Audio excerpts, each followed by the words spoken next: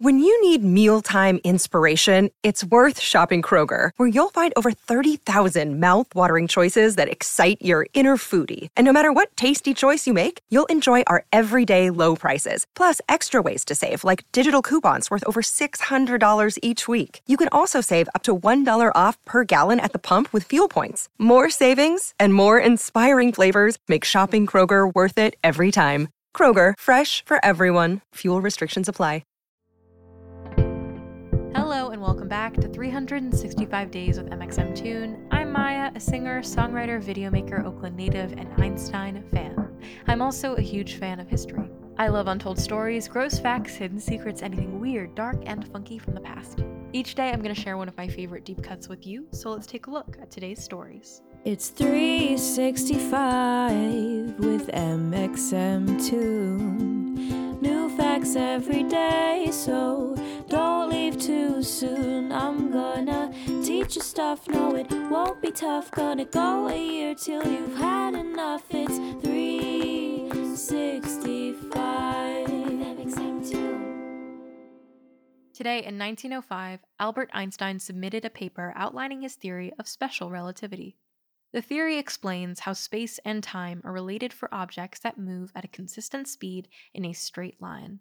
In other words, as an object approaches the speed of light, it cannot go any faster than light travels, or its speed stops at the speed of light. This is something of a cosmic speed limit.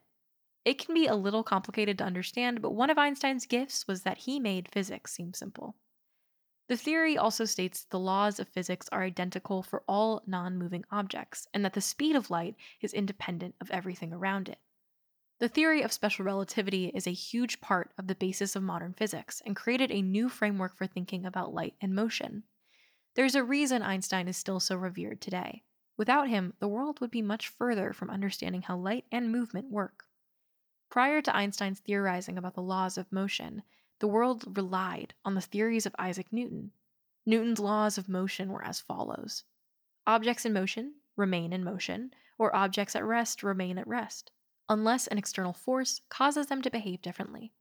His second law was that the force of an object was equal to how much it changed in momentum multiplied by the time, and for a constant mass, force equals mass times acceleration.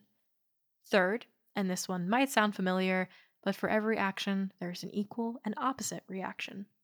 Newton's laws had some cracks, though, and it wasn't until Einstein and his ideas came along that the full picture of motion came into focus.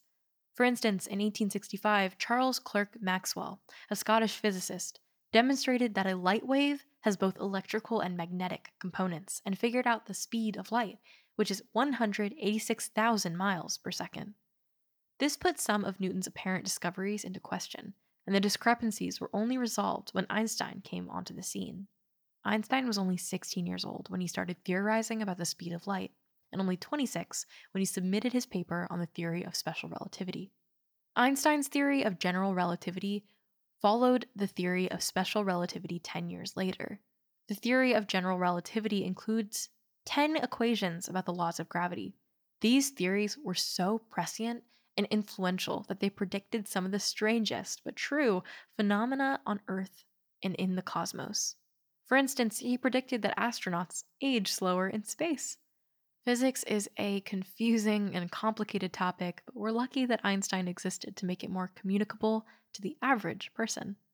Not to me, though. I still barely understand. Now let's talk about music. Today in 2015, Apple launched a new streaming service, Apple Music. Apple Music is a combination of music and video streaming service as well as internet radio stations, including Apple Music One, Apple Music Hits, and Apple Music Country. In the years since its release, Apple Music has been praised for its playlist curation and reliability, while criticisms have included a confusing user interface. A recent update addressed this concern by presenting a home screen with less clutter and easier navigation. As of June 2019, the service had 60 million subscribers worldwide, which is pretty impressive. I barely know 7 people. And now for today's final segment, I'll be going back into my own photo archives to see what I was doing on the last day of June in my life.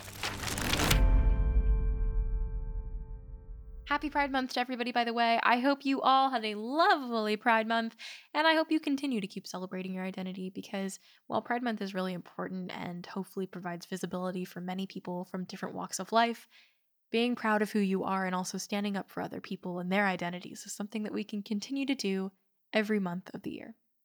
On June 30th, 2020, all of 1 year ago, I requested a cameo from Dante Bosco. Now, if you don't know who Dante Bosco is, what are you doing?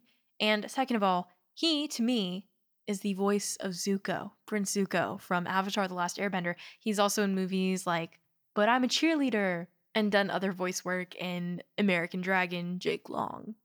But I specifically requested this cameo for myself so I could get Dante Bosco to wish me a happy birthday in Prince Zuko's voice.